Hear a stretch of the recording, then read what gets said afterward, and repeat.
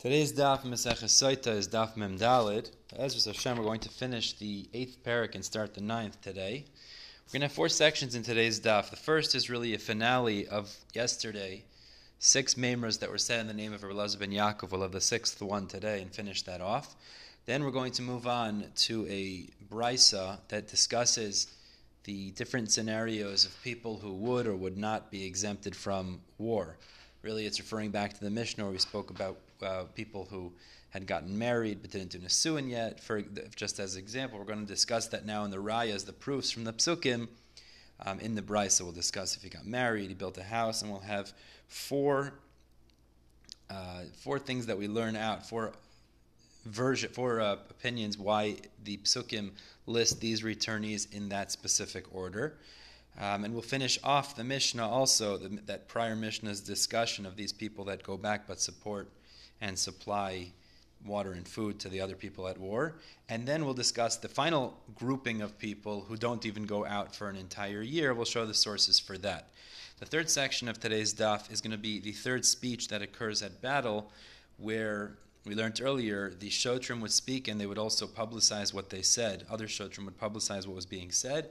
We'll have 3 opinions what Hayari v'harach levav refers to, and we'll discuss a little further, finishing this conversation about how they would act at war, with a machlokis actually regarding the differences between Melchemes Rishus, Melchemes Mitzvah, and the Gemara will clarify that Mishnah for us as well, the distinctions in these opinions.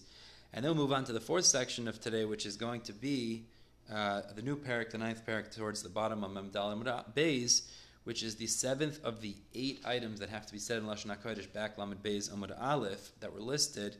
Egla Arufa, which is the procedure that the Zakenim would have to do if they found a dead body. And that'll launch us into the discussion of Egla Arufa. Specifically, we'll discuss the Machlokas Tanakam, which is Rabbi Shimon or Rabbi Yehuda, how many Zakenim have to be involved. Mishnah will also tell us when they wouldn't have to do this Egla Arufa procedure.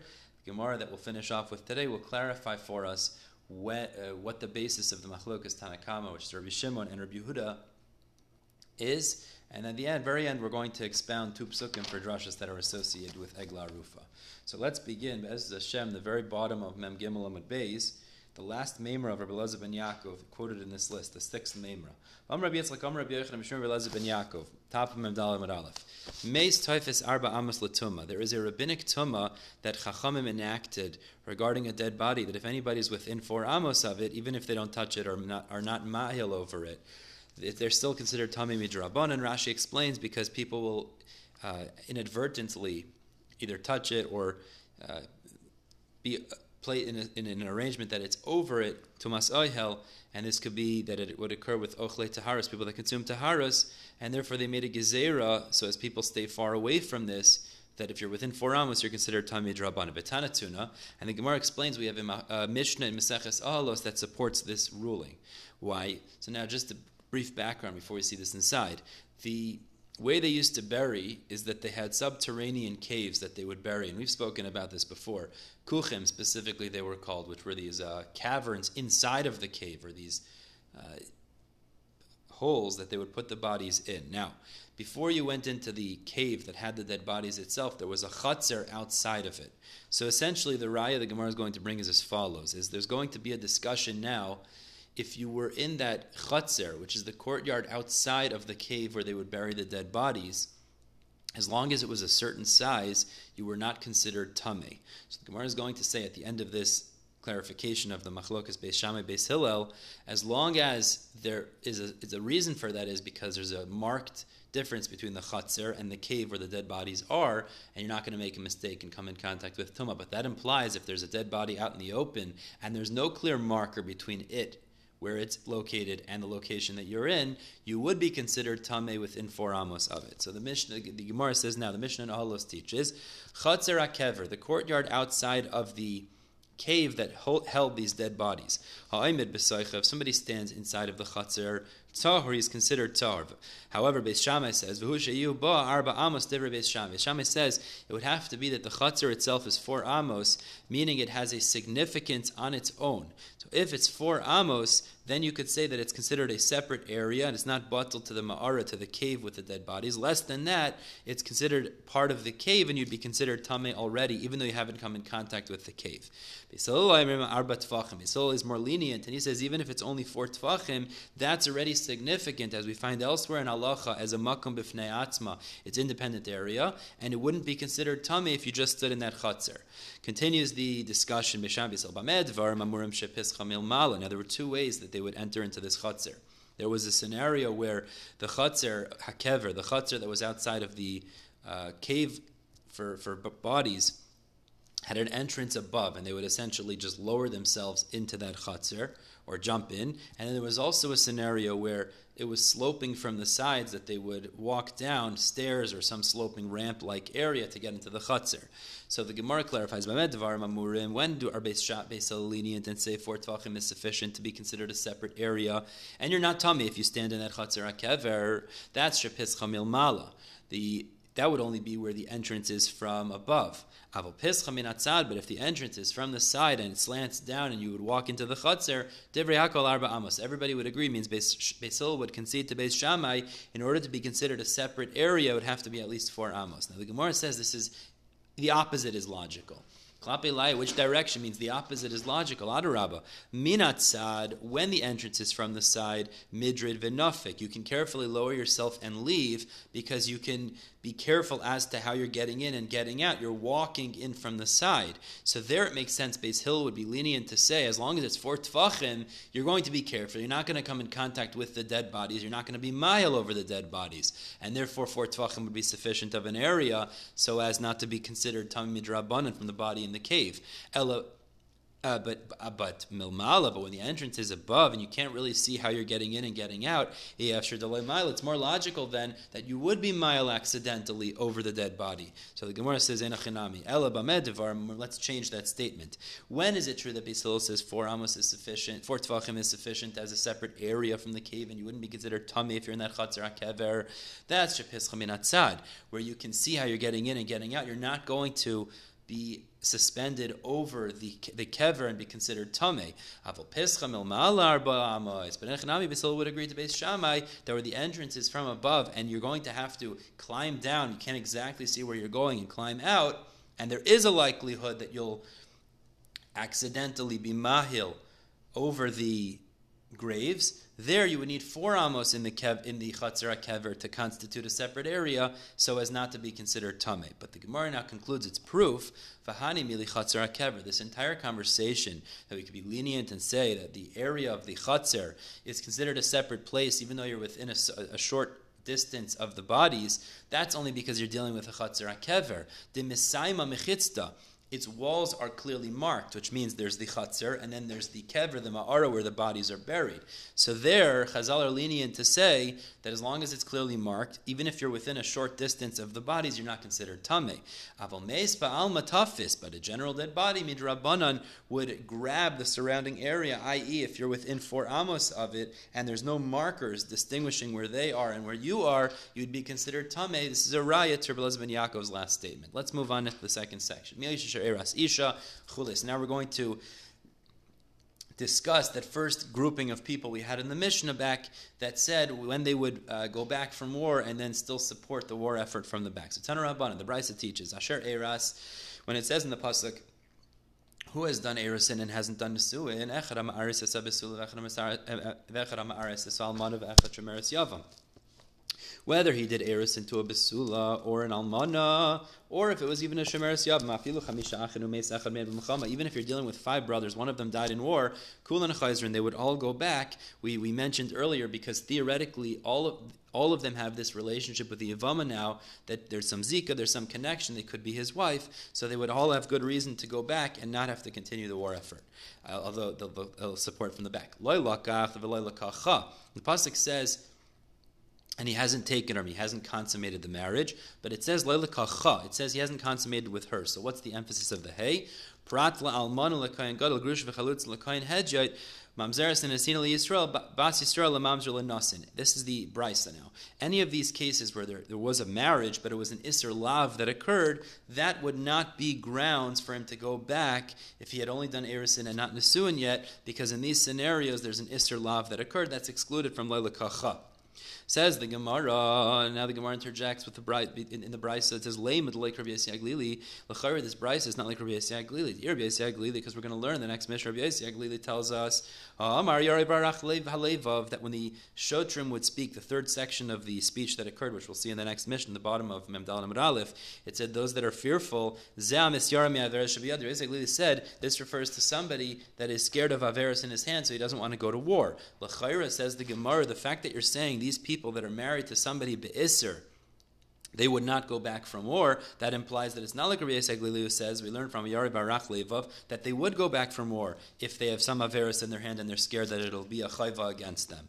And for the Gemara, Afilu Tem Rabbi Yossi Aglili, you could even say that this Beraissa fits the opinion of Rabbi Yossi Aglili. Kedirab, as Rabbi explains, when we talk about these isurim, these usur marriages, there's isur lav involved, you're only chayav for these isurim at sheyiva, when you consummated the marriage. Matam, what's the reason? So this is what we find by the Kohanim. It says, "Lo yikach mishum lo yichalel." It says, don't marry these women because lo yichalel, because you'll desecrate your children. You only desecrate your children. There's only a concept of children when you actually have relations and you consummate the marriage. So mishum hachi, the Gemara says, therefore, eno lekat sheyivol, according to Rabbah, you would not get malchus for this isser of marrying these women, these Isurei Kahuna, until the Bia actually occurred. So says the Gemara, Rabbi Yossi Aglili, it's true, he would say that someone that's Yarei Barach Levav, that's after you consummated the marriage, so there's an Isser that you'd go back for based on a Yarei Barach Levav. These people, because of the fact they haven't consummated the marriage yet, they haven't done an Isser, so they wouldn't go back because they're excluded from the pasuk of Leila Kacha, as they haven't done an Isser yet. Rashi adds in over here, there was other ones in the list of Mamzeres and Asina. We learn from the psukim that they're also only going to be liable when they actually have relations, but not by Kiddushin, and therefore they wouldn't go back from the war effort. Continues the Gemara, Tanur Rabbanan, back in a Beraissa. Asher Bana, Asher Not, Asher Eras. The Gemara says something very interesting over here. The order of the verses here imply it says Asher Bana, somebody that builds a house, Asher Nata, that he plants a vineyard, Asher Eras, that he married a woman. Lim Datar Derech Eretz. So the Gemara tells us here that the Torah teaches us Derech Eretz, means the appropriate way of behavior when it comes to these three life events. Sheyivna Adam Bayis, the person should build a house, V'yita Kerem, and plant a vineyard, which the Rambam learns means he should have a source of parnasa, V'achar kach yisa isha, and then he should get married. It seems like we don't necessarily do this today. Shlomo said in his great wisdom in Mishlei,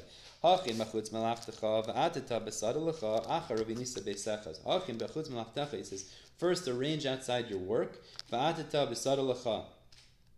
arrange your field for you, and then build your house. So we're going to have four explanations of this verse. The first one ties into what we just said. Prepare for yourself outside your work. Zebah is referring to building a house. Arrange for yourself your field. Zekerim referring to having a vineyard or a source of parnasa. Then you should get married, which is referred to building your house. That's the first explanation. The second explanation of Arachar, it actually refers to learning Torah. There's a proper order, which is first prepare your work outside. Zemik referring to learning Chumash. Arrange your field for yourself. Zem Mishnah referring to the Mishnah, or learning the halachas without necessarily understanding the reasonings and the explanations.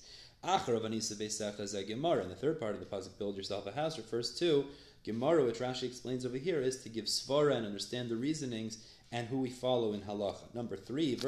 Explanation number 3 of this pasuk in Mishlei Davar Acher Hachin B'chutz Malachtacha Zeh Mikra Mishnah, that when it says prepare for yourself outside your work, it refers to Mikra and Mishnah. V'atita b'sadalecha, arrange the field for yourself. Zeh Gemara, first understanding the the Torah that you've learned already. Achar v'nisa beisecha, and the third part of the pasuk, we're building your house. Elu masim tovim.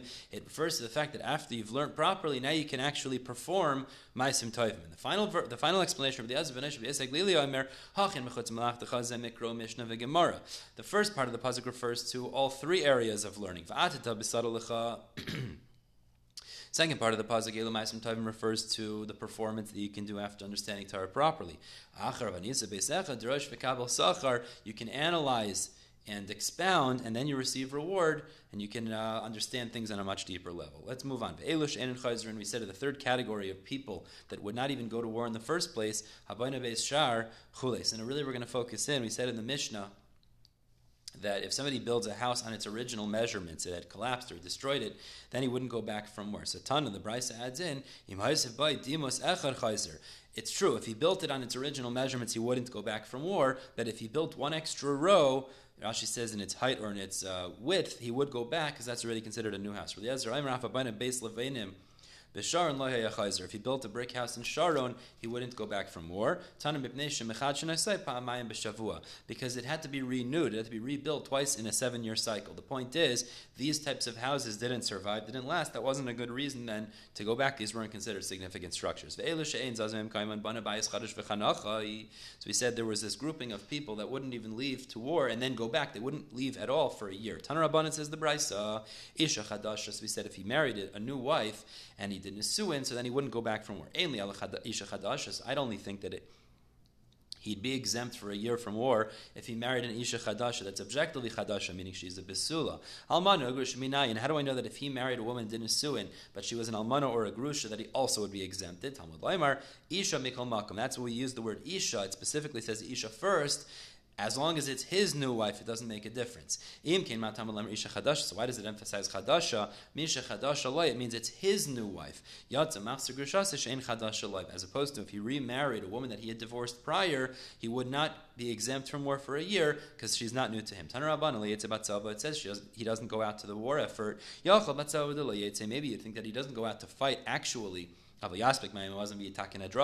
like the first grouping of people, he would have to support the war effort by supplying water and food and repairing the ways. Therefore, the pasuk says actually it's not incumbent on him in any way, which means he's completely exempt. So I might think included in the total exemption is somebody that built a house and didn't live in it at all, which is the first grouping. Not the keren v'loy chilaloi. Somebody that planted a vineyard hasn't benefited from it at all. Eras isha v'loy lekacha. He did erasim but not nesuin. I think they're also entirely exempted, but we know that they have to support the war effort from the back. Talmud Laimar, a love. Therefore you have a mute. It says in this third grouping, a love on him.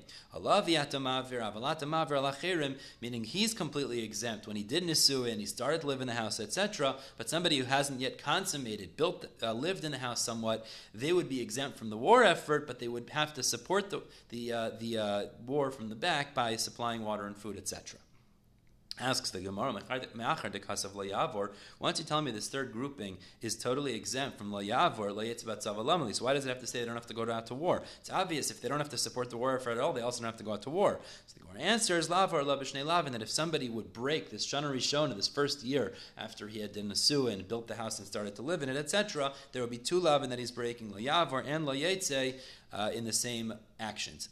Moving on now to the third section of the day, Zok the Mishnah. This is the third speech that would occur. We learned earlier that, again, the first speech, which we learned in Mishnah a while back, was where the Kohen would speak and the Kohanim would project. The second speech was where the Shoter would speak and the Kohen would speak and the Shotrim would project. And this is the third speech, which begins v'yasva shaitrim, this Vashaitrim, which is the Shotrim speaking and the Shotrim projecting. So the pasuk says, "V'yas Vashaitrim l'daber l'amzok." The Mishnah, the Shotrim would continue on now and speak a third speech to the people. It says they would say, "Hayariv v'rach halevov" could go back. The people that are fearful. So they have three opinions who these people are. Rabbi Akiva, Yarav v'rach halevov kimashmais. Rabbi Akiva says to be taken literally. She'eni yochel amod b'kishri amalchama. They can't stand in the approaching battle. Rashi says means they can't stand in war security because they're going to be so scared of the approaching war effort. V'liras cherev shlufa, or see the glistening swords. Rabbi Yossi says no. It doesn't refer to somebody that's actually scared of the war, but rather he's scared of the averos that are in his hands. He thinks that he has averos, and therefore he's allowed to go back. And Rabbi Yossi Aglili continues and says, the Torah is merciful on this fellow who's going back because of Averis that he has, and he's scared that one of the schuyos to be successful and he'll die in war. Because of that, the Torah didn't want him to be embarrassed for returning for that, so they would also have the other three types of people return, somebody that had built a house, etc., so that he doesn't feel embarrassed. He'll go back because of that, meaning he'll go back with them, and then people won't know that he's going back because of his fear of his averos. Third opinion, Almano l'kohen gadol, so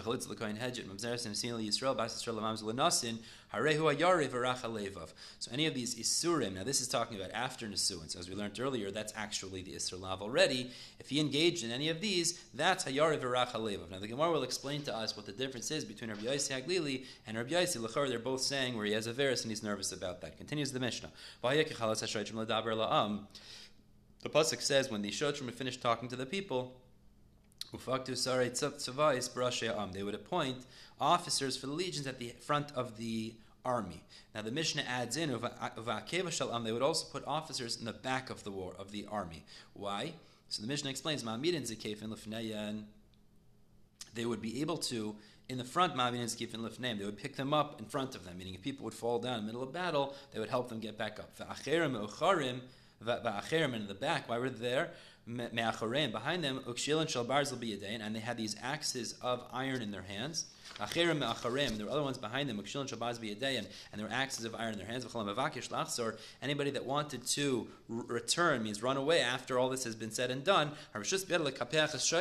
These officers that were behind the war effort were allowed to cut off their thighs, meaning either were allowed to cut off their legs or smash their legs. The point is, because, turning to Mem Daled Amud Beis, now the way that sets this up is difficult, but what it means is the beginning, literally it means the beginning of running is falling. The Gemara is going to clarify really what it means to say is that the beginning of falling is running, which means if people start running away, it demoralizes the entire nation. And we're going to Shenamar, as the pasuk says in Shmuel Aleph, this is talking about when the Plishtim conquered the Aron. The children of Eli died. Eli himself died, not in the war, but when he heard the news. And the pasuk says, Shenamar Nas Yisrael, it's the beginning of Shmuel Aleph. Shenamar Nas Yisrael Lefnei Plishtim, Yisrael ran away in front of the Plishtim. V'gama gave Gedayla Haisa Ba'am, and also a great plague afflicted the people. So it's a little bit of a drush, but the point is, you see, they ran away and then they started to collapse.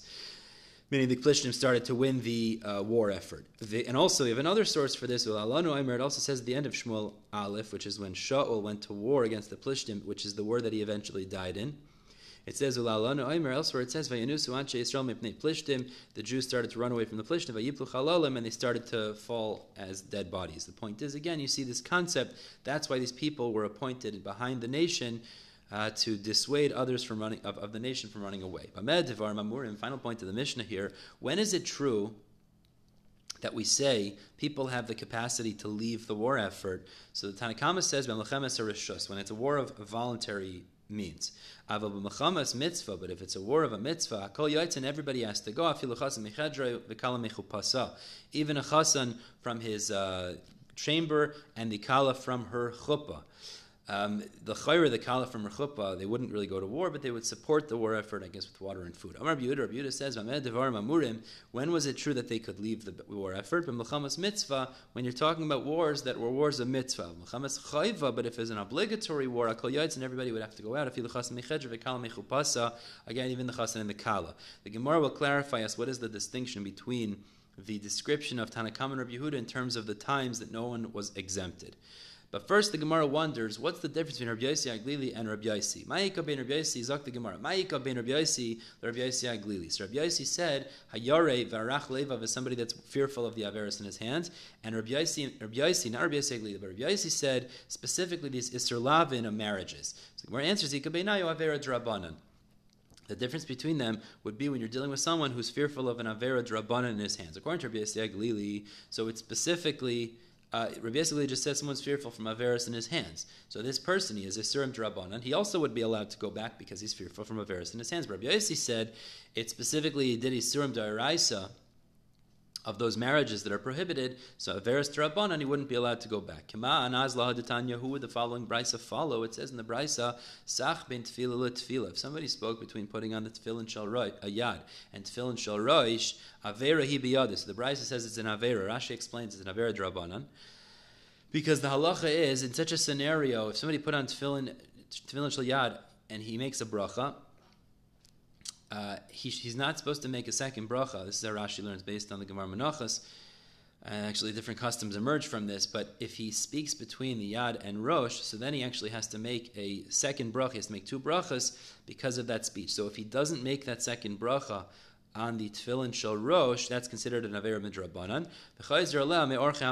And then he would be allowed to go back from battle because of this type of sin. Come on, obviously, who's this like? Rabbi Yossi, because that's an Issa Drabanan, talking about brachas, and therefore that Beraissa would clearly follow his opinion. Who would be the following Beraissa? The Beraissa says, Shama kol kranos v'hirtia. If somebody heard the sounds of the trumpets in war, and he started to get nervous, Hagafas tris and virtia, not just nervous, trembling, meaning he's visibly fearful. Hagafas tris and virtia, he hears the smashing of the shield and he starts to tremble. He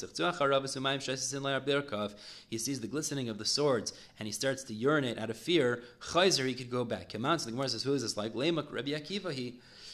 It's like Rabbi Akiva, not Rabbi Yossi, because Rabbi Akiva said it's to be taken literally. Rabbi Yossi says referring to Averis. So the Gemara says, no, Bahafi Rabbi Yossi Maida. Even Rabbi Yossi would agree that he can go back in this case, Mishum Dechsiv, because the pasuk finishes off,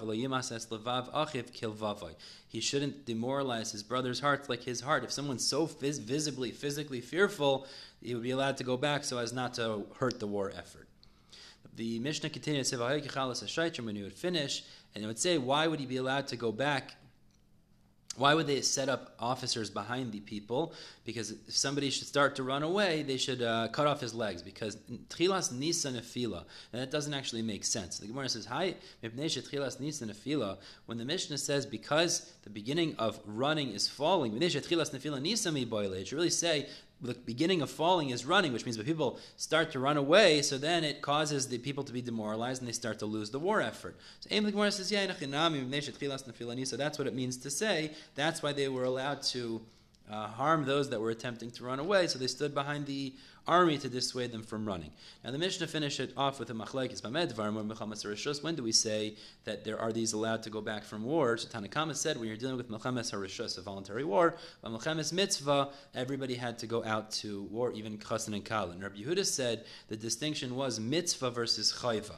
So the Gemara clarifies, Amar Rabbi Yochanan, rishus derabanan zuhi mitzvah Rabbi Yehuda. Really, the machlekes isn't so significant as it sounds. But Rabbi Yochanan says that when the Rabbanan used the word rishus, Rabbi Yehuda is referring to the same type of battle. He just calls it mitzvah. And mitzvah derabanan, when the Rabbanan use the word mitzvah, which people are not allowed to leave, zui chayvet Rabbi Yehuda, that's the same war that Rabbi Yehuda is referring to. Amar Rava clarifies, milchamas Rabbi Yeshua lichbaish. When we talk about the war of Yeshua to conquer Eretz Yisrael, divrei hakol chayva, everybody agrees that's an obligatory war and everybody has to go to that.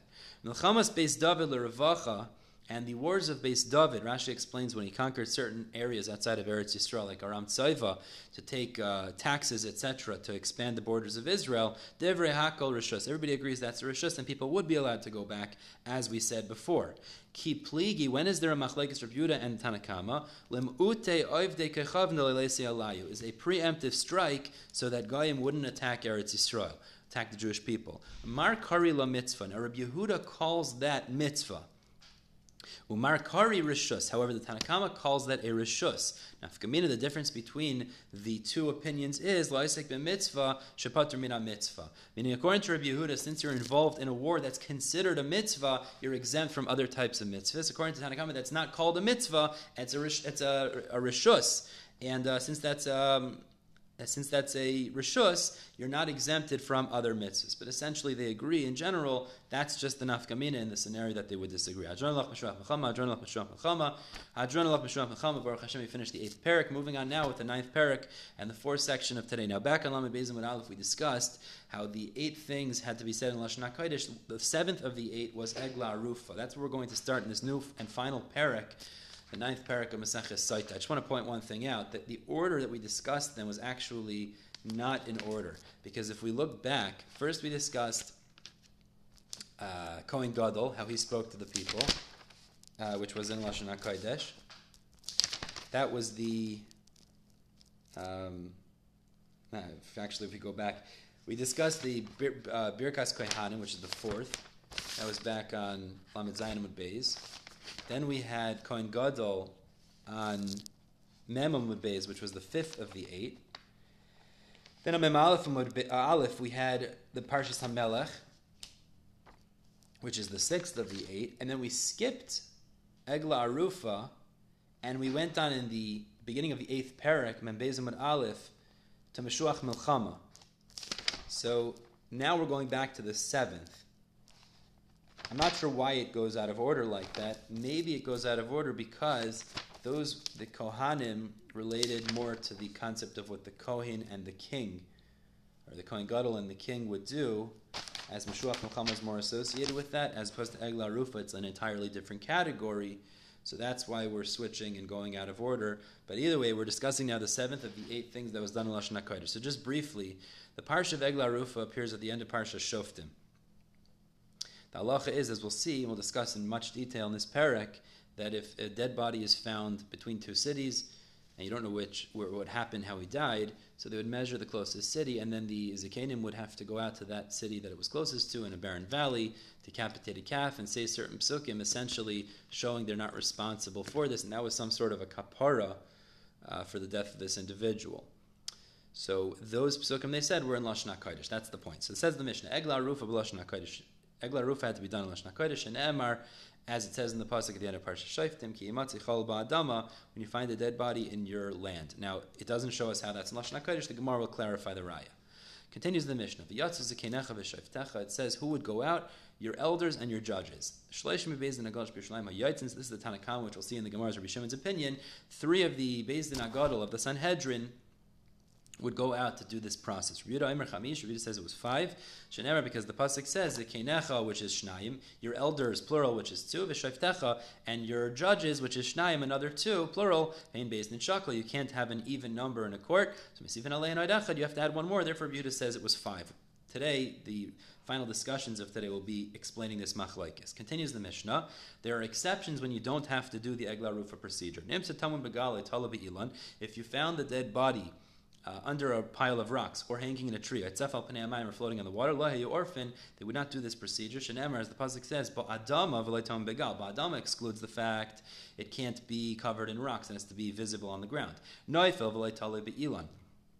It has to be that it's fallen on the ground, but not hanging in a tree. And basada, when it says in the field, not floating on the water. So these would all be exceptions.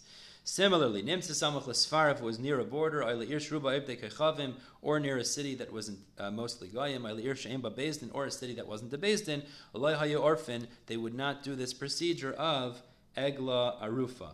Okay, the Bach adds in over here, they wouldn't measure.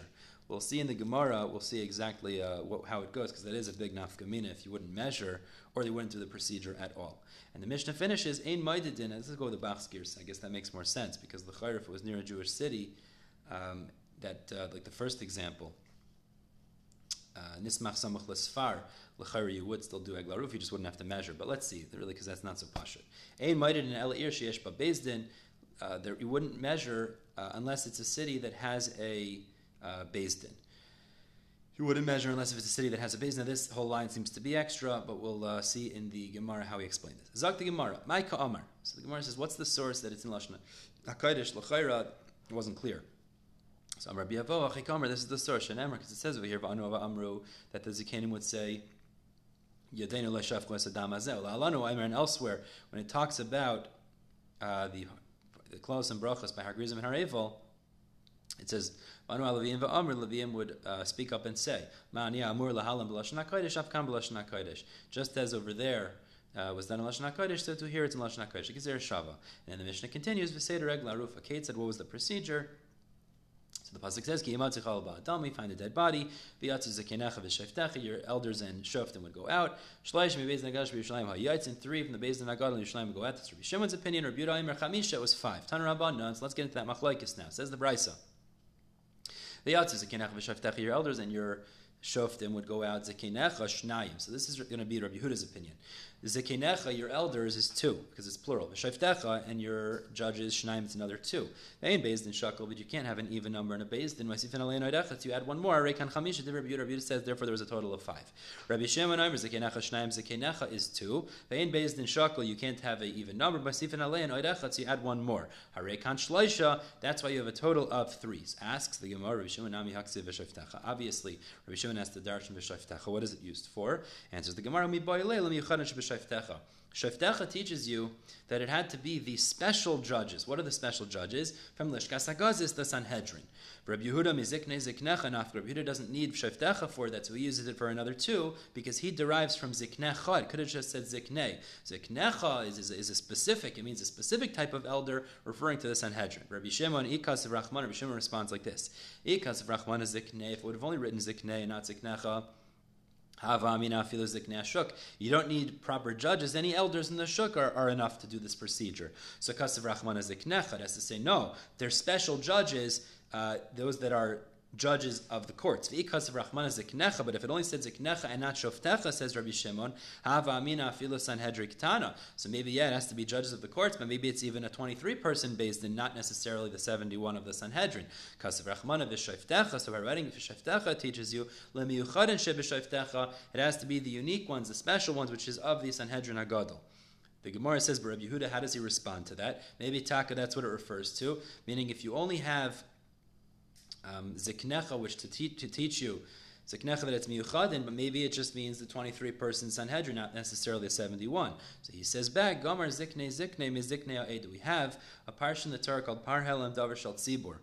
Speaking of Sefer Vayikra, it says that if the court paskins that the Jewish people are allowed to do a certain avera, that's a chiyuv karis, they made a mistake, so then they have to bring a special korban Parhelam Davar Shal Tzibur, and they have to lean on it. And Rabbi Yehuda holds over there that there were 5 of the Zikanim that had to do it. So he learns a Gezer Shava Zikne from there. Just as over there, it had to be specifically from the Sanhedrin Agadol who were involved in that smicha. Hafkam Yuchad Shebe'eda. So to over here, it was also the Zikanim Shebe'eda, the specific, not 23, but from the Sanhedrin Agadol. Asks the Gemara Gamar, but if he learns from that source, he holds over there it also only had to be 5. So Ligmar Lakula Mil Samei Hasam. Why do you need any of these words Zikanecha v'Sheftecha here altogether? You should be able to learn the entire idea that there was also only 5 required here. And Zikanecha v'Sheftecha Lamali, what does Rabbi Yehuda now need these words of Zikanecha v'Sheftecha for? So Ella, the way Rashi learns this is really he does not learn from the Gezer Shava. Now the Bach adds in some words which are important, and the Bach says like this: Ela v'shoftecha Rabbi Shimon. V'shoftecha teaches us, like Rabbi Shimon, that it has to be miyuchadim sheb'shoftecha, which means it has to be the specific, the miyuchadim. It has to be shoftecha, actually, like Rabbi Shimon, which means it has to be this the miyuchadim has to be from the Sanhedrin Agadol. Vav leminyana, and vav is for its number, which means like this. It comes out according to Rabbi Yehuda. Zikenecha teaches you 2, which is Rabbi Shimon agrees to. The vav of v'shoftecha teaches you another 2. Ein beis in shakel, so you need 5. And shoftecha itself teaches you miyuchadim sheb'shoftecha. Continues the Gemara of Rabbi Shimon, turning to Mem Hamad Aleph now. Vav le'mashmalei, he doesn't hold that there's any drush in the vav, and therefore all you have is Zikenecha teaches you 2, Ein beis in shakel, so you need 3, and shoftecha teaches you miyuchadim sheb'shoftecha. Asks the Gemara, top Mem Hamad Aleph, Elameyata, but according to what you're saying, that the plurality of Zikenecha and shoftecha means 2 and 2, or 2 according to Rabbi Shimon, you have other words that are plural in that context. It says v'yatzu, it should be another shnayim, umadadu, and a measure shnayim, it should be another shnayim. So Rabbi Yehuda rei kantish, according to Rabbi Yehuda, come out to be 9. Rabbi Shimon rei kan shiva would be 7. So the Gemara answers not a problem, because those words are used for other drushes. For the Beraissa, it teaches as follows: V'yatzu teaches us hein v'lo shluchein. It's an exemption, or it's a miut. exception. It says, Hain, the Yatsu means they themselves, the Sanhedrin, have to go out to do this procedure, but not their messengers. Even if it's clearly visible which city it's closest to, Umadadu teaches us how you mighted, and they would still have to measure. There's a mitzvah to be involved in the measurements, even if it's clear which city it's closest to. So therefore, the Gemara says the Gemara concludes that we have this machlekes Rabbi Rabbi Shimon if it's 3 or 5, and these psukim teach us other drushes. Now I just want to point out is that the prior, when it said in the Mishnah, Nimtza Samach L'Sfar, or the Irsh Ruba the Irsh Emba Medida Lohayu, we had two shittas in the Mishnah there, Lohayu Orphan Lohayu Moided. And here it says very clearly that you still have to measure even if it's obvious which city it's closest to. So we're going to have to explain that line. Maybe Be'ez Hashem later in the sugya will explain that line. Okay, we're stopping the top of Mem Hey Amud Aleph. Be'ez Hashem, we'll continue with Daf Mem Hey tomorrow. Everybody have a wonderful day.